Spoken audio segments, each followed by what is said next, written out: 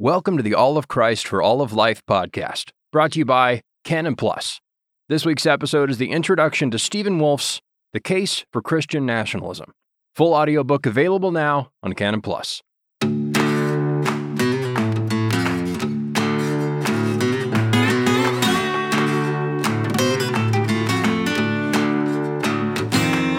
Introduction. The Great Renewal. 1. The Storm.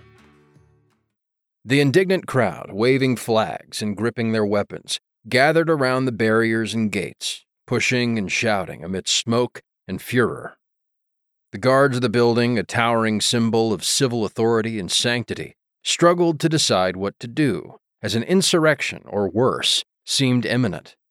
Suddenly, the mob rushed a courtyard, and some began climbing onto buildings. A gate was opened, and the most fanatical of the crowd surged to enter, as if it were a planned assault. The guards shouted at them to leave, but in all the excitement, many interpreted the guards' gestures to be welcoming them in. Gunfire broke out, and several were killed, including officers. An observer might have heard cries of liberty from one side, equality from the other, then also fraternity. But another sinister sound could be heard, or death. The fighting continued, and calls for ceasefire were rejected. The building was taken, and the victors declared, "Thus we take revenge on traitors." This day changed everything, and we live in its consequences. One famous writer called it a turning point of modern times. This day, that is, July 14th, 1789, the storming of the Bastille in Paris, France, marked the secularization of our history and the disincarnation of the Christian God, as Albert Camus wrote in The Rebel. This day sparked the French Revolution, the instigators of which sought to overthrow the principle of divine right. Camus continues, God played a part in history through the medium of kings, but his representative in history has been killed, for there is no longer a king. Therefore, there is nothing but a semblance of God, relegated to the heaven of principles. The revolutionaries may well refer to the gospel, but in fact, they dealt a terrible blow to Christianity from which it has not yet recovered. The regicide, or tyrannicide, of Louis XVI was a sort of deicide, not that God was killed, of course, but that in the king's execution, the revolutionaries sought to establish political atheism. The saeculum was secularized, and the recognition of God and his will for man, both the principles and purpose of life, were set aside, relegated to heaven, or to religious institutions. The children of the French Revolution, both Christian and non-Christian, are still with us, and continue the revolution. The explicit absence of God in public life is now normal, and this new normal hardly needs official enforcement. With weakness of will and self-abnegation, Western Christians gaze at the ravishment of their Western heritage, either blaming themselves or, even worse, reveling in their humiliation. Christians today live in and fully embrace the conditions of deicide.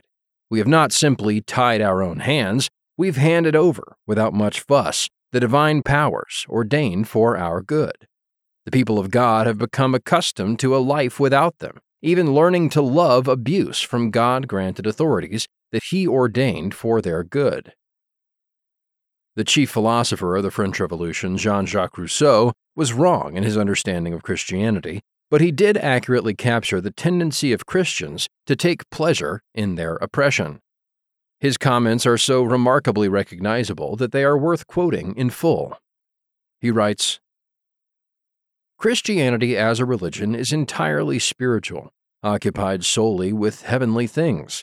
The country of the Christian is not of this world. He does his duty, indeed, but does it with profound indifference to the good or ill success of his cares. Provided he has nothing to reproach himself with, it matters little to him whether things go well or ill here on earth. If the state is prosperous, he hardly dares to share in the public happiness, for fear he may grow proud of his country's glory. If the state is languishing, he blesses the hand of God that is hard upon his people. If the power is abused by him who wields it, it is the scourge wherewith God punishes his children. There would be scruples about driving out the usurper, public tranquility would have to be disturbed, violence would have to be employed, and blood spilt.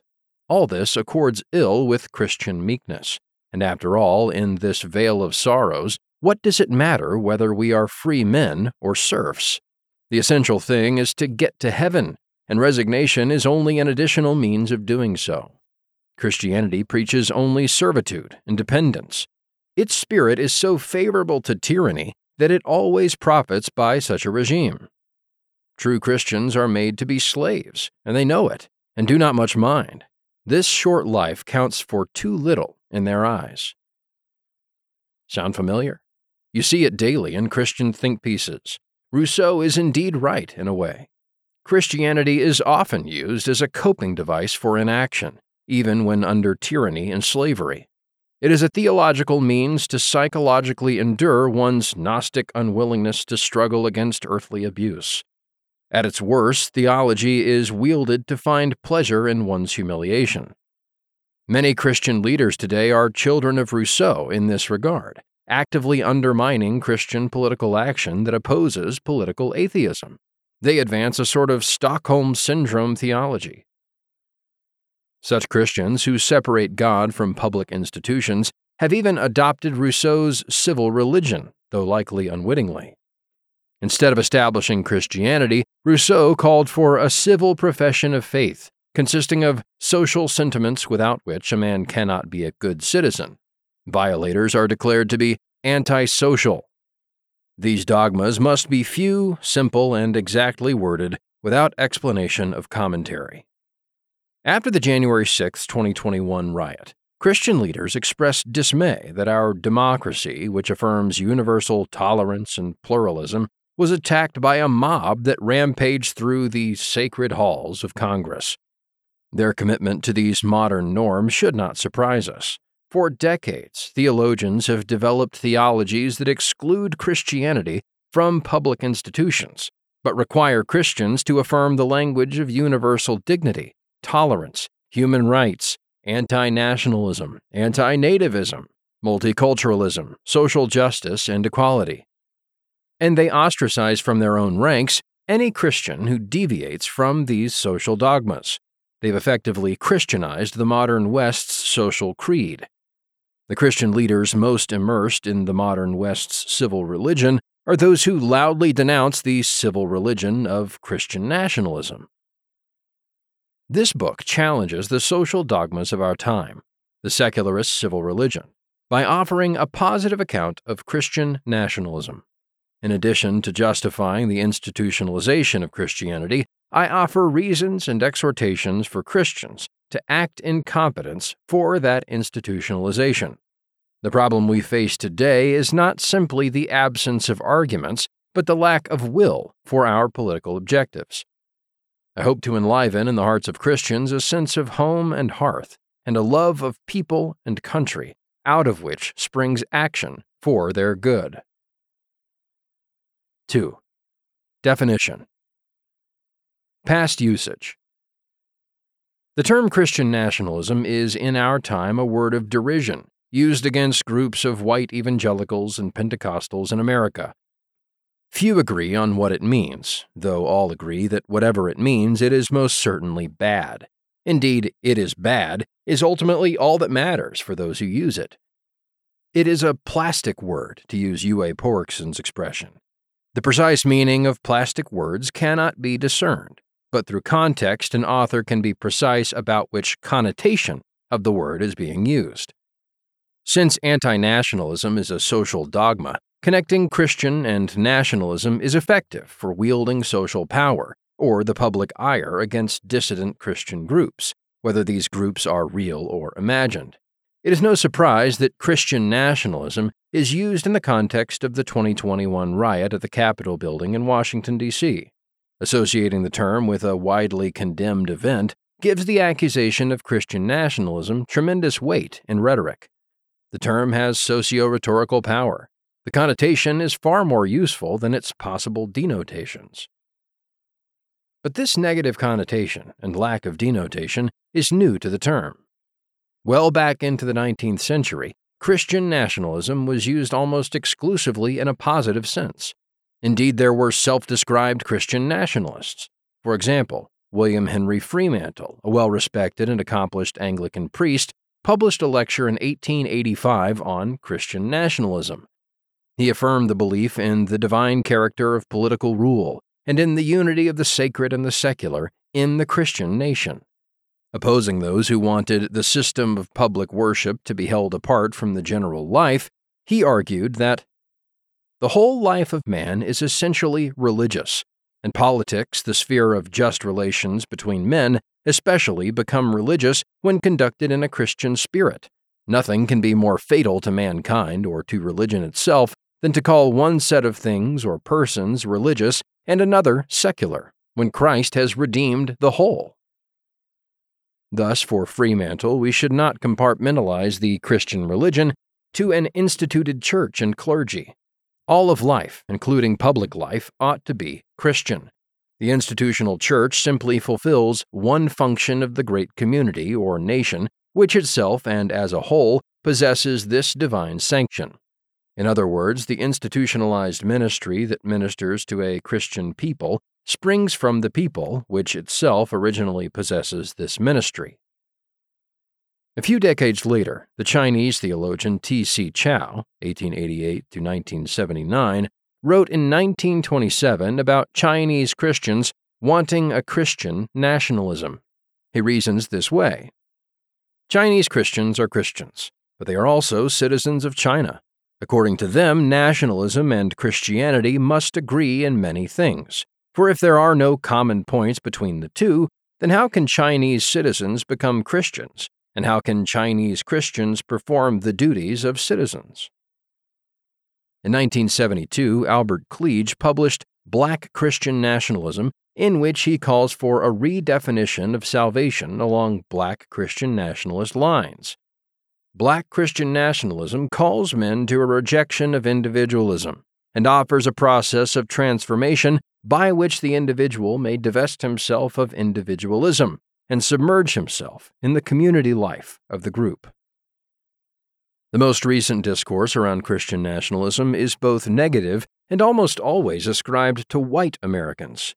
Indeed, it is often called white Christian nationalism. Philip Gorski and Samuel Perry recently published The Flag and the Cross: White Christian Nationalism and the Threat to American Democracy. Their definition is a constellation of beliefs, which is technically not a definition, and the unstated point of the book is certainly to secure the term's negative connotations by associating it with heretical social views. Since it is largely a work of activist sociology, its content is mostly irrelevant to the content of this book. They disregard and dismiss the reasons for Christian nationalist belief and instead rely on racial explanations, such as whiteness, to account for Christian nationalism. My intent here is neither to defend nor reject what they consider Christian nationalism, nor to denounce or distance myself from its alleged connotations. This is a work of Christian political theory, not sociology. If the social scientists wish to critique my book, they must step out of social science, suspend their belief in social dogma, and enter rational inquiry. Definition for this book. One of the oddest aspects of Christian nationalism discourse is that despite its great threat to democracy, few people in recent years have self-identified as Christian nationalists. Thus, very few have explicitly argued for it in recent years. Recent attempts to define the term begin with some idea of the people they want to capture with the term.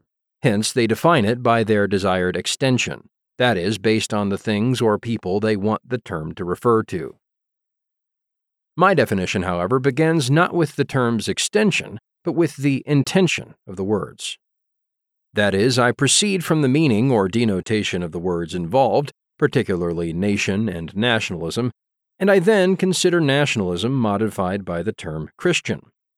Here is my definition. Christian nationalism is a totality of national action consisting of civil laws and social customs conducted by a Christian nation as a Christian nation in order to procure for itself both earthly and heavenly good in Christ.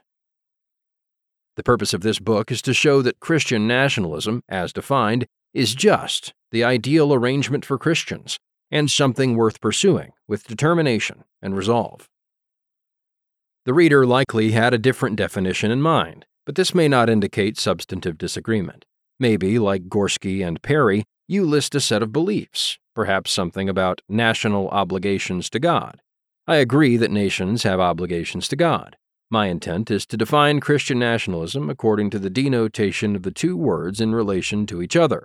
Whether you like my definition or not is largely irrelevant to the arguments that follow, since I likely affirm at some point what you include in your definition.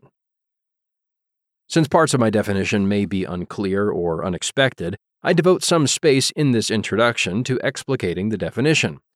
I break this down carefully and in detail because the discussion on Christian nationalism today lacks the sort of precision and care that early generations of Reformed writers brought to Christian political thought. What I say below and in the following chapters might be difficult and complex, but my intent is to continue in, or perhaps help resurrect, the Reformed political tradition's commitment to complete, analytical, and demonstrative argumentation. 3. Explicating the definition. Christian nationalism is nationalism modified by Christianity. My definition of Christian nationalism is a Christianized form of nationalism, or put differently, a species of nationalism. Thus, I treat nationalism as a genus, meaning that all that is essential to generic nationalism is true of Christian nationalism. Whatever I describe to nationalism in this work is ipso facto ascribed to Christian nationalism. My definition of nationalism is similar to that of Christian nationalism, though with less content. Nationalism refers to a totality of national action consisting of civil laws and social customs conducted by a nation as a nation in order to procure for itself both earthly and heavenly good. Absent from this definition is Christianity, the Christian nation and the sole post-fall means of obtaining heavenly good, namely in Christ. As we'll see in the following chapters, the addition of these words, in Christ, matters a great deal. Nevertheless, the gospel does not supersede, abrogate, eliminate, or fundamentally alter generic nationalism. It assumes and completes it. Modern Christian political theorists often call nationalism an ideology, usually assuming that all ideologies are bad and idolatrous. I see no use in disputing whether it is an ideology. Ideology is usually either loosely defined or defined according to its abuse, rather than according to what it is. Whether my conclusions classify Christian nationalism under ideology has no relevance as to whether those arguments are sound. The reader will also have to keep in mind that I am not necessarily affirming any supposed connotations of nationalism, whatever those might be, and thus they cannot be ascribed to my definition or positions prima facie. In other words, the reader should not assume that I'm trying to justify or explain away any historical example of nationalism or any of the various moral qualities often attributed to nationalism. A totality of national action. A totality of national action is not as difficult to comprehend as it might first appear. I'll begin with an example. Though a soccer team wins its match by individual players scoring goals, we say that the team won the match, not the individuals who scored the goals. This is because although the individual action of scoring is the key to winning, these actions were supported and made possible by the actions of the other team members, including the defensive players. So we say that the team won, and that winning is a team effort, because each player has his role with regard to winning. Thus, a totality of action can be defined as a set of actions that are interrelated, such that their effect, e.g. winning the match, is a product of the whole, e.g. both defensive and offensive actions, not any particular part of the whole. A totality of national action, being the formal cause of Christian nationalism, refers to all the actions that a nation expects of its members for their overall national good. These range from great acts of sacrifice to mundane, everyday things, like caring for one's children. It is a totality because although each action has a good unique to it, together each strengthens, supports, or makes possible other actions to form an organic whole. A mother nursing her child has the child's immediate good in mind, but that action, as part of a totality of action in the nation, is also for the national good, for well-nursed children grow up to be healthy, productive, and sacrificial participants in the nation. In this way, the nursing of children is a national action, and the good of nursing is not only the child's good directly, but also the nation's good.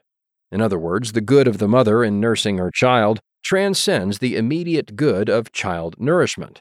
National action, therefore, is not merely extraordinary or heroic action, but also includes the ordinary and mundane.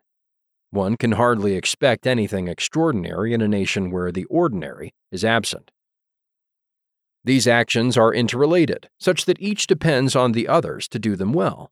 One can hardly expect mothers to care well for their children when they exist in poor conditions, where fatherly affection, productive activity, good civil governance, social discipline, manners, and religion are absent. Thus, national actions compose a totality of action, each relying on the others for its possibility, support, and perfection, and together those actions procure for the nation its national good. Or, to put things simply, you typically cannot do anything well unless conditions are set for you to do it well, and those conditions are established by other actions conducted both by you and by others.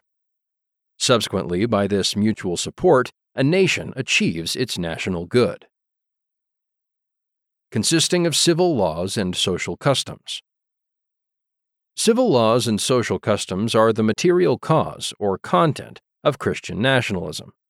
These are rules of action that determine what you ought to do and ought not to do. Civil law commands action explicitly, while social customs implicitly predispose people to action. These rules are often very general, allowing people the freedom to choose among different options, e.g., choosing one's vocation. Now, since the end of Christian nationalism is the nation's good, which I discuss in more detail below, rules of action are proper only if they conduce to the nation's good. Thus, civil law and social customs, when proper, order the Christian nation to their earthly and heavenly good. Being a totality of action, law and custom form an interrelated and oftentimes redundant web of obligation that orders everything ultimately to the national good. For example, tossing trash from cars is illegal in the United States, but it is clear that social opprobrium must assist those laws to keep the streets clean. Furthermore, there are many desired rules of action, covered by custom, that civil law cannot effectively command. Conducted by a Christian nation as a Christian nation. In Christian nationalism, the nation is conscious of itself as a Christian nation and acts for itself as a Christian nation. Christian national consciousness is the ground and animating principle of their action. This is the efficient cause of nationalism, for it speaks of who is acting and also of the impetus of action. It is analogous to a man with faith in Christ who, understanding himself to be a Christian man, acts as a Christian man for the good of body and soul. Or it is like a family of Christians who, seeing themselves as a Christian family, act as such for their earthly and heavenly good, for example, family worship. Christian nationalism is a Christian people acting for their own good in light of their Christian nationhood. Viewed as a whole, the Christian nation acts for itself by a three-step process. 1. It achieves a national will for itself. 2. That will is mediated through authorities that the people institute. And 3. The people act according to the dictates of that mediation. That is, the national will for its good establishes civil authority and constructs a social world, both of which prescribe concrete duties and norms, which the people then act on. Thus, the entity that causes Christian nationalism is chiefly the people, not Christian magistrates, though magistrates are necessary to direct the will of the people into concrete action. To procure for itself both earthly and heavenly good in Christ. The purpose or final cause of Christian nationalism is to establish the best possible conditions for the procurement of what I call the complete good, the goods of this life and the life to come. In my generic definition of nationalism, I delineated earthly good and heavenly good. I did this because, as I argue in the next chapter, ordering people to heavenly life is a natural end for even the generic nation. That is, it is neither a new command nor something introduced by the gospel. Had Adam not fallen, the nations of his progeny would have ordered themselves to heavenly life. Thus, heavenly good is an end of the nation. Since the gospel is now the sole means to heavenly life, nations ought to order themselves to the gospel in the interest of their heavenly good. In Christ modifies earthly good as well. The gospel adds no new principles of earthly life, but earthly life is restored because of sanctification, which is the infusion of Christ's holiness in us. Furthermore, all earthly goods ought to be ordered to Christ. Thus, the totality of Christian national action orders the nation to procure the complete good in Christ. The specific difference between generic nationalism and Christian nationalism is that for the latter, Christ is essential to obtaining the complete good. Pagan and secularist nations are true nations, but they are incomplete nations. Only the Christian nation is a complete nation. I am not saying that a nation as a nation can receive eternal life, strictly speaking. Rather, a nation as a nation can act for itself by social and civil power so that externally, heavenly goods are made apparent and available to all, so that each person is prepared and encouraged to take them for eternal life. Hence, a Christian nation would, for example, support the spiritual administration of word and sacrament. A nation has no power in itself to bring anyone internally to true faith, to realize heavenly good in individuals. But nations have the power to ensure that outwardly the things of salvation, the preaching of the word and the administration of the sacraments, are available to all, and that people are encouraged, even culturally expected, to partake and be saved unto eternal life. As a concise summary, we can think of Christian nationalism as a Christian nation acting as such and for itself in the interest of the nation's complete good. 4. Method. This is a work of Christian political theory. It is not overall a work of political theology. I say this both to manage expectations and to explain my method. There are two main reasons why I consider this a work of political theory. Assuming the Reformed tradition. The first is that I assumed the Reformed theological tradition, and so I make little effort to exegete biblical text. Some readers will complain that I rarely appeal to Scripture to argue for my positions. I understand the frustration, but allow me to explain. I am neither a theologian nor a biblical scholar. I have no training in moving from scriptural interpretation to theological articulation. Francis Turretin, the great 17th century Reformed theologian, spoke of supernatural theology as the system of saving doctrine concerning God and divine things drawn from the Scriptures. In this sense, theology can be understood systematically, that is, as a systematic articulation of revealed truth taken from Scripture, for example, the doctrine of the Trinity. Instead of drawing from Scripture to prove the Reformed system of doctrine, I've chosen to assume this system and work from it. I am unable to exegete better than the Reformed exegetical tradition anyway, and I frequently cite theologians whose work, to my mind, demonstrates the soundness of the Reformed system. All arguments have to begin somewhere. To my knowledge, my theological premises throughout this work are consistent with, if not mostly taken directly from, the common affirmations and denials of the Reformed tradition. To be sure, some of my conclusions are expressed differently than this tradition. After all, Christian nationalism was not used in the 16th through the 18th centuries, but none of my conclusions are, in substance, outside or inconsistent with the broad Reformed tradition. And of course, I would certainly welcome any work of political theology in favor of Christian nationalism that can stand side by side with this work of Christian political theory. If the reader does not have Reformed theological commitments, then I cannot guarantee that you share many of my theological assumptions. This is a work of Reformed Christian political theory, to be more precise. My desire for systematic argumentation led me to pull from a robust tradition within the Christian tradition. But since I pull mainly from the 16th and 17th centuries, in which Reformed theology was very Thomistic and Catholic, many of my theological premises are widely shared among Christians. Furthermore, when I cite non-Protestants, for example Francisco Suarez, or pre-Reformation theologians, for example Thomas Aquinas, I am not opposing or correcting Reformed Protestantism, but recognizing and pulling directly from the Catholic sources in the Reformed tradition. Proceeding from natural principles. The primary reason that this work is political theory is that I proceed from a foundation of natural principles.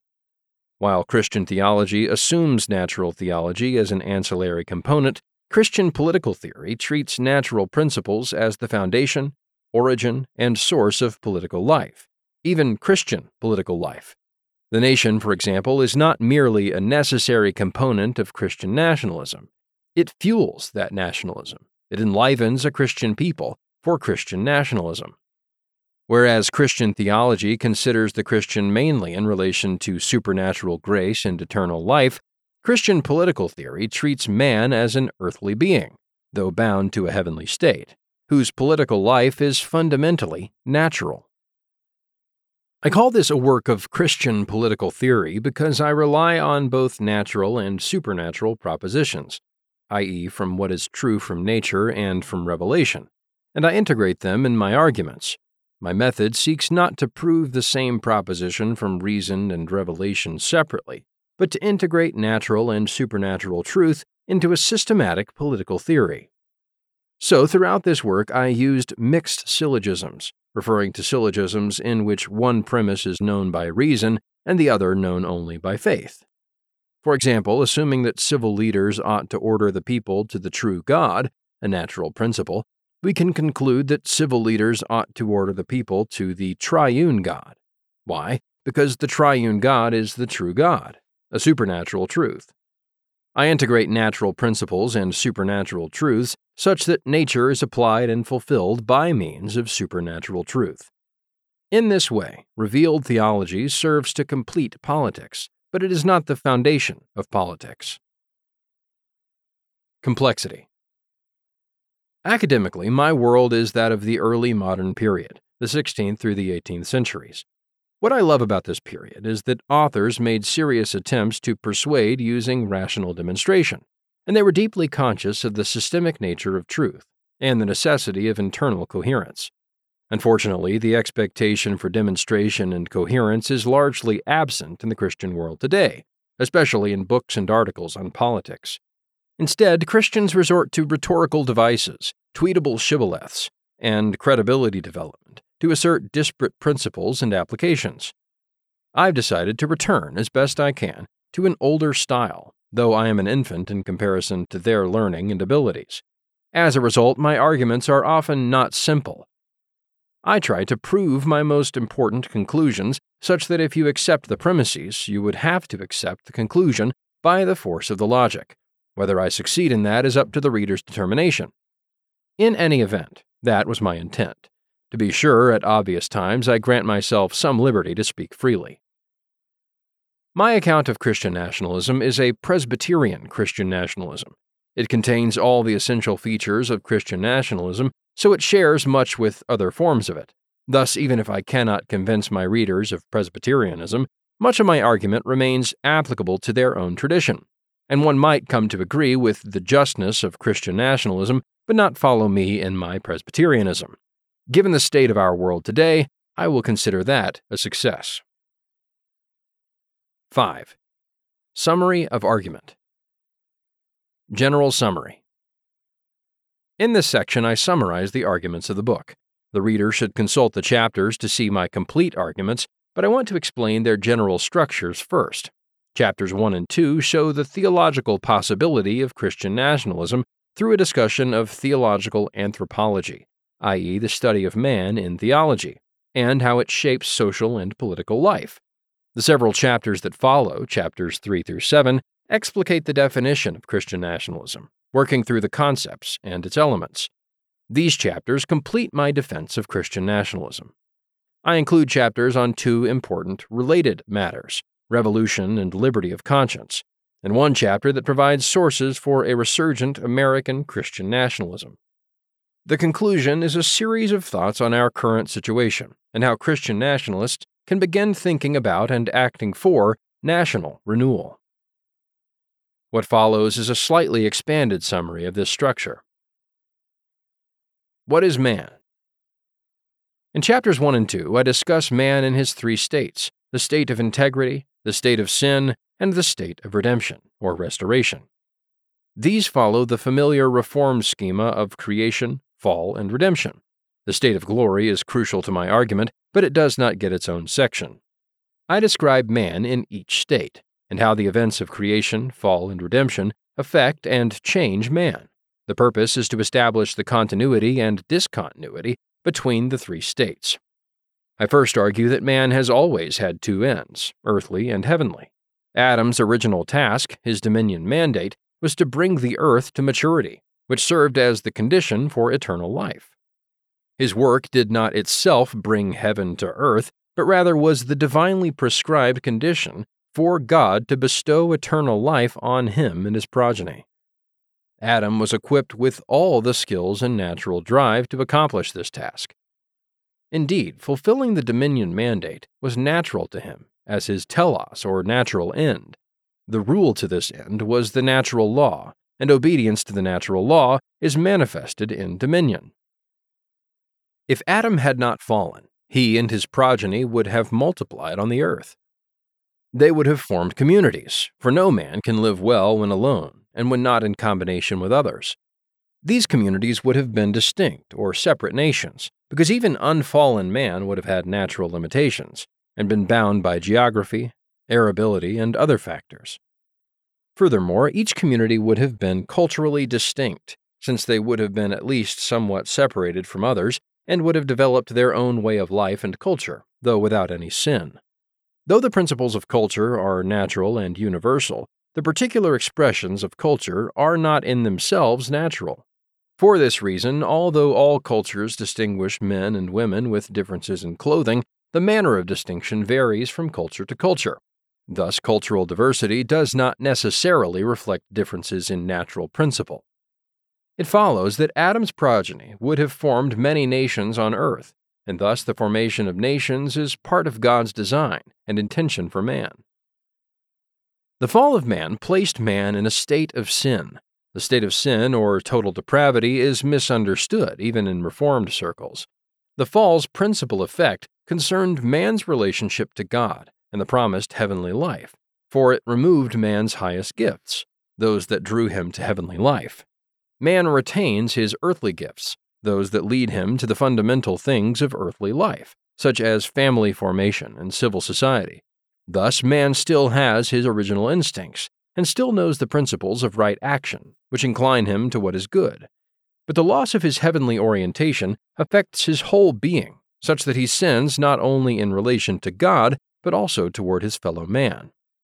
The question is, what is the extent of discontinuity from pre-lapsarian or pre-fall Adam? I argue that post-lapsarian social organization, viz. As human society has manifested in post-fall history, reflects true and good principles, but in every time and place there is some degree of abuse of those principles. Thus, the formation of nations is not a product of the fall, it is natural to man as man. But the evil in nations and caused by nations is the abuse of what is intended for man's good. Neither is civil government introduced by the fall, for civil government would have been necessary for unfallen people to coordinate action for the common good. The fall required civil government to be augmented to restrain sin, though it still retained its same original principles and end. The redemption of man brings him into a state of grace. This takes us to chapter 2. It is crucial to affirm that grace does not destroy, abrogate, supersede, or undermine nature, but rather affirms and completes it. The instinct to live within one's tribe or one's own people is neither a product of the fall nor extinguished by grace. Rather, it is natural and good.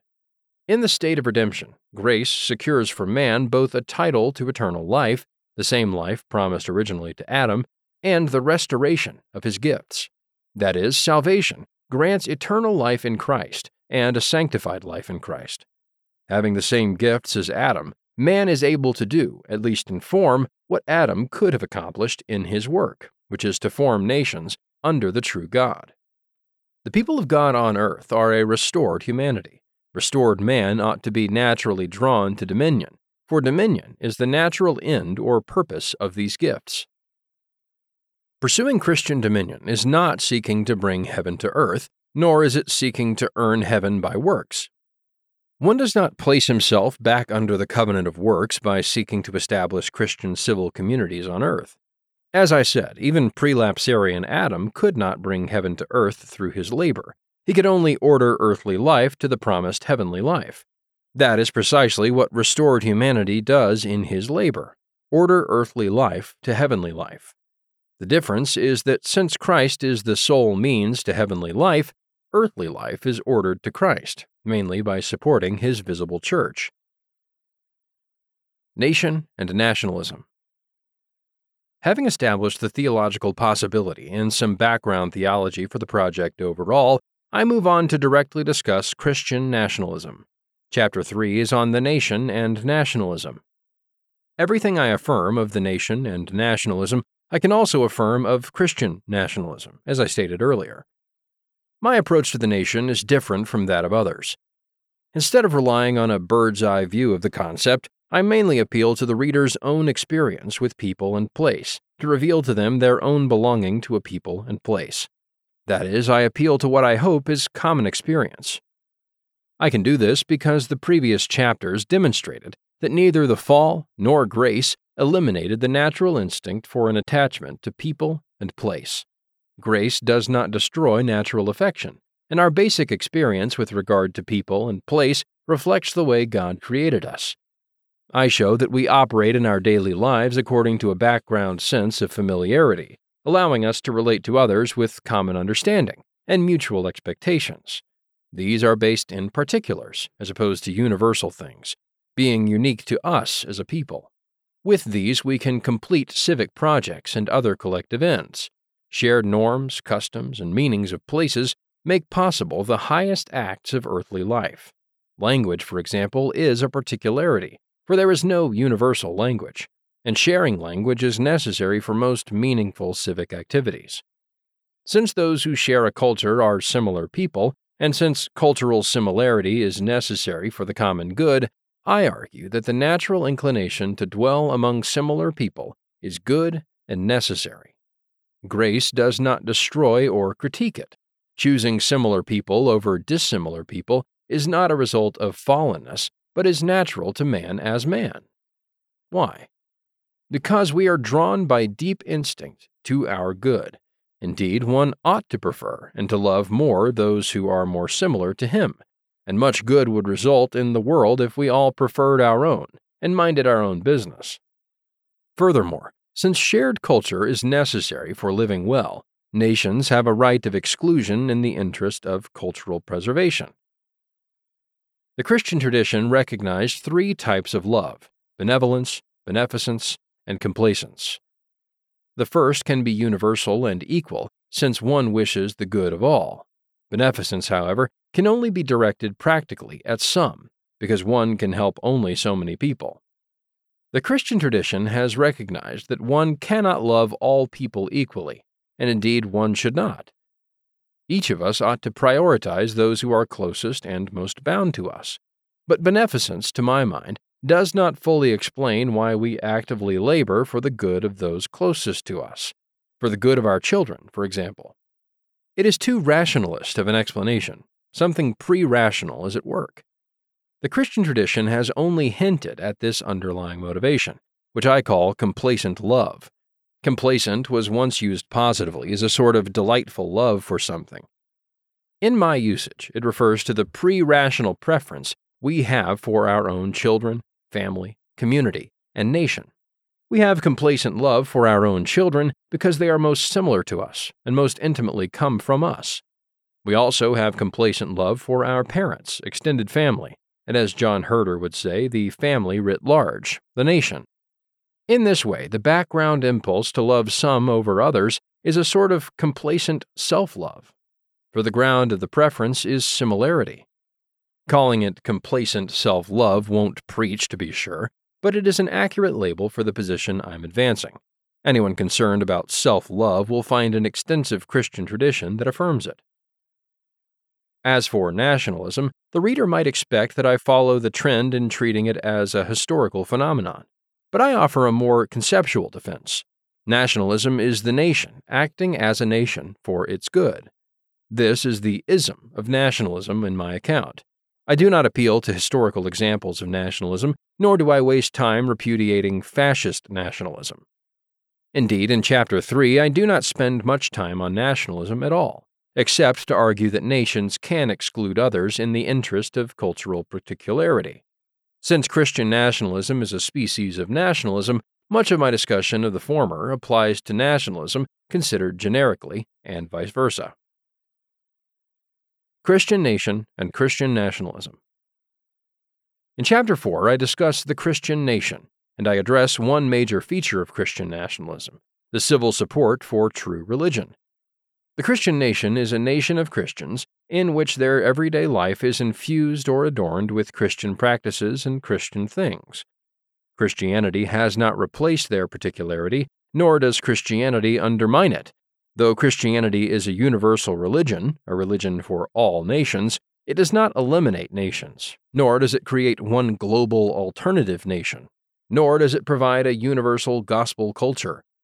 Rather, Christianity assumes nations, as previously described, and completes them. Thus, we can speak of Christian nations. The Christian nation is a perfected nation in form, though no Christian nation is materially the same as another. Each one's shared and unique culture makes possible the nation's collective pursuit of the highest good. The second half of this chapter begins my discussion on the things that Christian nations do for their good, which continues for 2 more chapters. These are the actions of Christian nationalism. A major component of Christian nationalist action is the civil government ordering the people to true religion. This is a natural duty of civil government, for civil government was always intended to order man to his complete good, which includes heavenly life. I offer several arguments, each of which conclude that civil government ought to direct its people to true religion. This is a natural principle of civil government. Throughout the book, I rely on this important point of logic. A supernatural conclusion can follow from a natural principle when it interacts with supernatural truths.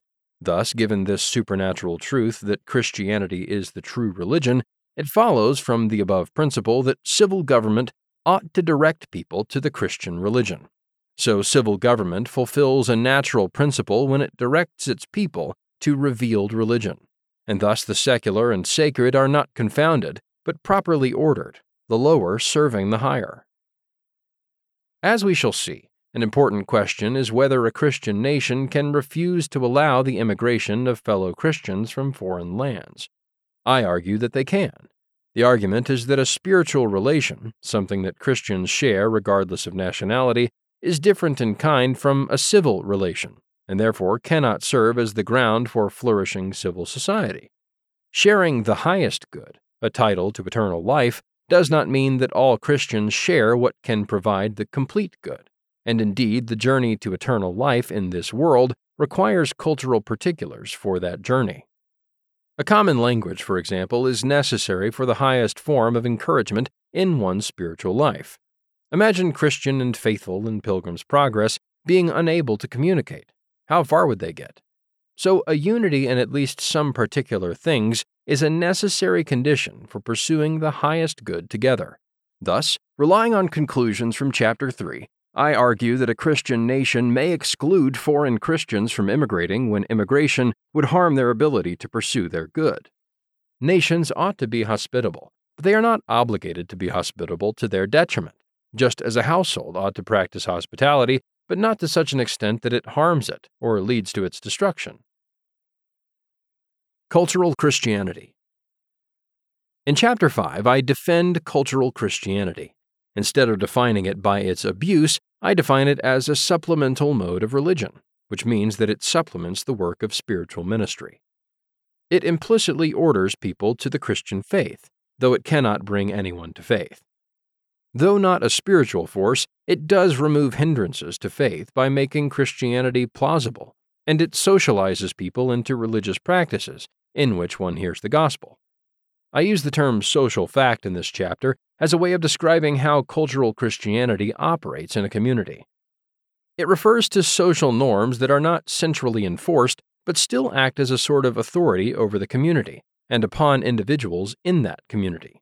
It delineates what is normal and abnormal, and people proceed into these norms and expect others to do the same. All societies have these, and we too are thoroughly socialized into the norms of our society. My argument is that cultural Christianity, as the normalization of Christianity in civil society, sets social conditions that aid in the reception of the gospel and people coming to faith. It is akin to the Christian norms of the Christian family, which requires certain practices and forbids others in the interest of spiritual formation.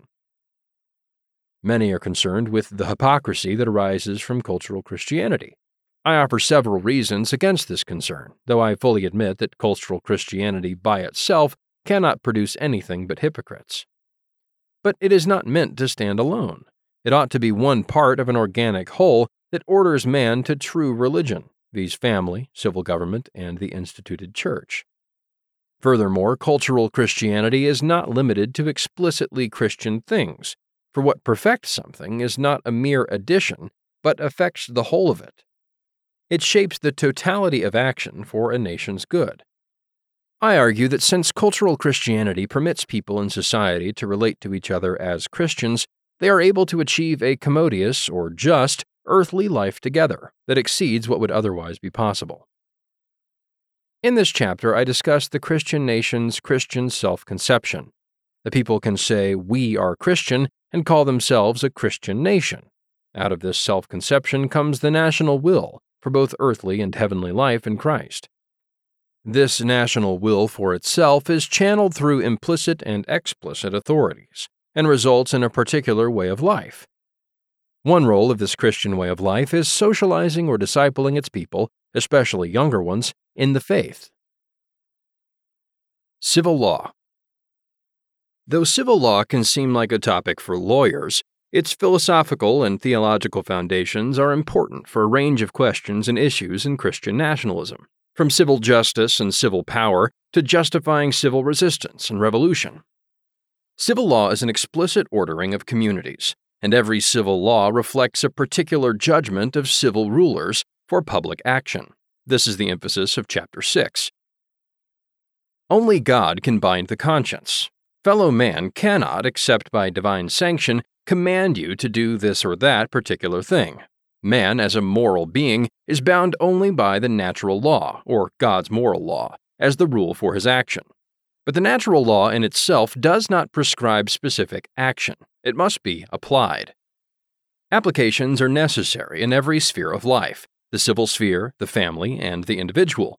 For the civil sphere, God ordained civil power as a mediator of divine civil rule, authorizing civil rulers to determine applications of natural law for the public good. This was necessary because individuals cannot always determine appropriate public action for the common good. Civil leaders, having the whole in view, determine suitable public action. Being mediators of God's civil rule, civil rulers issue civil commands, expressed and promulgated as civil law, that are ordinances of God and bind the conscience, though only when they are just. These follow rationally from natural law. Thus, the true power of civil rulers is limited by justice, and any commanded injustice is not an ordinance of God, and therefore does not bind the conscience. This becomes more relevant when I get to the chapter on revolution. Civil law is the chief means by which civil rulers order their people to their good. The emphasis in Chapter 6 is on civil law as a determination of the civil lawgivers, and on how their determinations must reflect what is righteous and what conduces to good. A civil law is righteous if it flows rationally from the natural law, but this does not necessarily make it a good law. Each law must be suitable, given the circumstances and characteristics of the community. Thus, deliberation about civil law requires two things: a consideration of what is just in itself, and a consideration of whether the law in question would conduce concretely to the good of a community. So, civil law is not mere philosophical reflection, nor should it be the rubber-stamped Mosaic civil code. Civil law can direct men only outwardly. It cannot command the soul. The conscience is free from coercion. Still, civil law can outwardly order people to that which is good for the soul. Thus, Sabbath laws are just, because they remove distractions for holy worship. Laws can also penalize open blasphemy and irreverence in the interest of public peace and Christian peoplehood.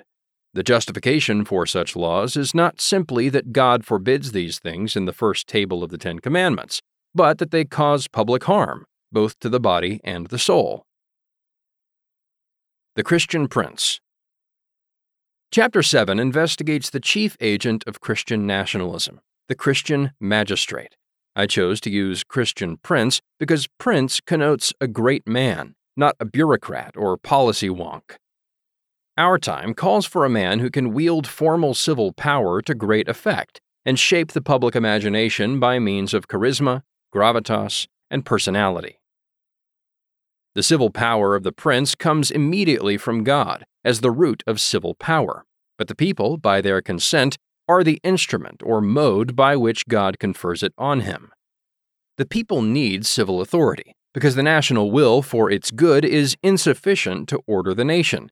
It needs some intermediating authority between the national will and national action. The prince has his authority precisely because of this national will, and thus he is charged by the people to order them concretely to the end of that will, namely, to their national good. The second half of Chapter 7 concerns the prince's relationship to the visible church, which I frame with a Presbyterian view of two kingdoms theology. I will not go into specific details here, but I will offer some principles and conclusions. In my view, the visible church in itself, referring to things that materially conduce to a supernatural end, pastorship, profession of faith, preaching, sacraments, exercising keys of the kingdom, etc., are outward manifestations of the spiritual kingdom of God. As such, these things are outside the prince's civil jurisdiction. For example, while the pastor as man is under civil jurisdiction, he is not under it as pastor, but immediately under Christ, the only head of the church. The Christian prince can, in principle, remove error and reform the visible church, because no error is actually in the visible church itself, for no error can exist in the kingdom of God. Error has only the appearance of proceeding from the visible church, and thus it is not, properly speaking, of God's visible kingdom. As such, it is subject to the jurisdiction of the civil magistrates. Furthermore, the prince can also approve of ministers as an expression of finding no fault with them. I also argue that the prince can institute religious days that, though not holy in themselves or necessary for the true worship of God, become relatively holy on account of their relationship to holy things. These are national celebrations or lamentations that conduce to national solidarity, a national Christian self-conception, and spiritual good unto heavenly life.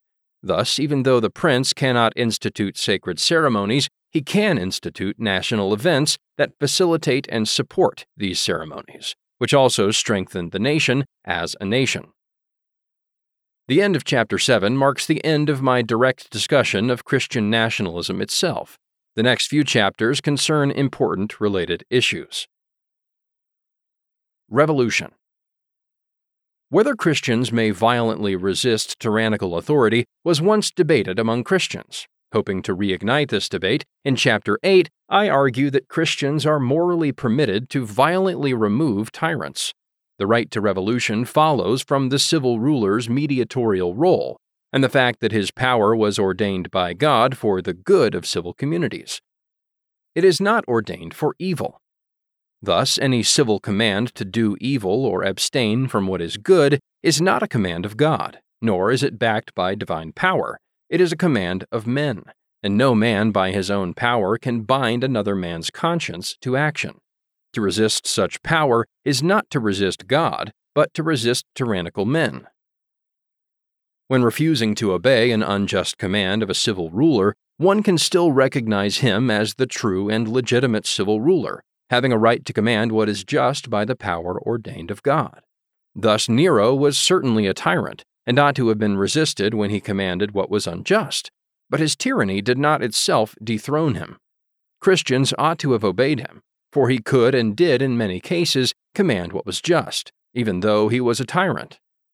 Just disobedience is directed at the civil ruler as a man or as a person, not at the civil ruler as civil ruler. One can honor the man in his formal capacity, but disobey him as a man.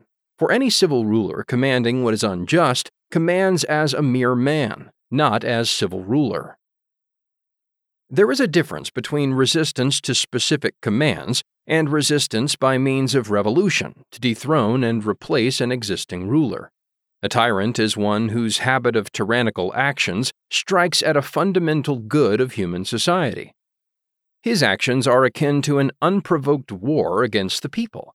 Thus, he is a man warring against the nation, and since any nation can defend itself against national threats, the nation can conduct war against him. A just, violent revolution is a type of defensive war. Revolution itself is the forcible reclamation of civil power by the people in order to devolve that power on just and more suitable political arrangements. I offer several arguments that justify deposing civil rulers. Generally, they rely on the conditional nature of rule, that the people installed or consented to his rule, and they can withhold their consent if he acts to their detriment. Remember, the civil ruler mediates the nation's will for its good by determining concrete national action. If his commands harm them, they can depose or remove him and enact better arrangements. National harm can include oppression against true religion, and thus the people can conduct revolution in order to restore true religion. I also argue that the people can forcibly remove rulers who act to the detriment of their particularity, viz. When he undermines their way of life. For particularity is necessary for a people's good. Liberty of conscience. Since my argument seeks to justify the political and social privileging or exclusivity of Christianity, questions naturally arise about the liberty of conscience, religious liberty, and religious toleration. These are legitimate and serious questions, for I affirm that the conscience is sacred and free, and that no civil ruler has jurisdiction over the conscience. But there are many misunderstandings today concerning what Protestants once believed about the role of civil government with regard to false religion. Chapter 8 seeks to address those issues and misunderstandings. Much of the chapter involves a process of determining precisely what is at issue between modern religious liberty advocates and the classical Protestant position. Everyone agrees, 1, that the civil magistrate cannot compel things that are properly internal, such as belief or feelings. 2, that he must not punish one for simply holding a false belief. 3, that he must not punish in order to reform an errant mind. And 4, that he must not punish someone whose false religion causes no outward harm. The classical Protestant position is that the civil magistrate can punish external religion. For example, heretical teaching, false rites, blasphemy, and Sabbath breaking, because such actions can cause public harm, both harm to the soul and harm to the body politic. Thus, the civil restraint of false external religion is not punishment for offending God, but the prevention of public harm. The role of civil government is to act upon society to remove what outwardly prevents or hinders man from achieving his ends, including his supernatural end. But even if civil rulers may in principle act against false religion, can they determine what is true and false? I provide several arguments demonstrating that they can know both the general duties of natural religion and the truths of Christianity. Here is one argument. We generally agree that civil magistrates know, at least in principle, the natural duties captured in the second table of the Decalogue, the 5th through 10th commandments. Knowing these commands as law, the magistrate can conclude that there is a divine lawgiver.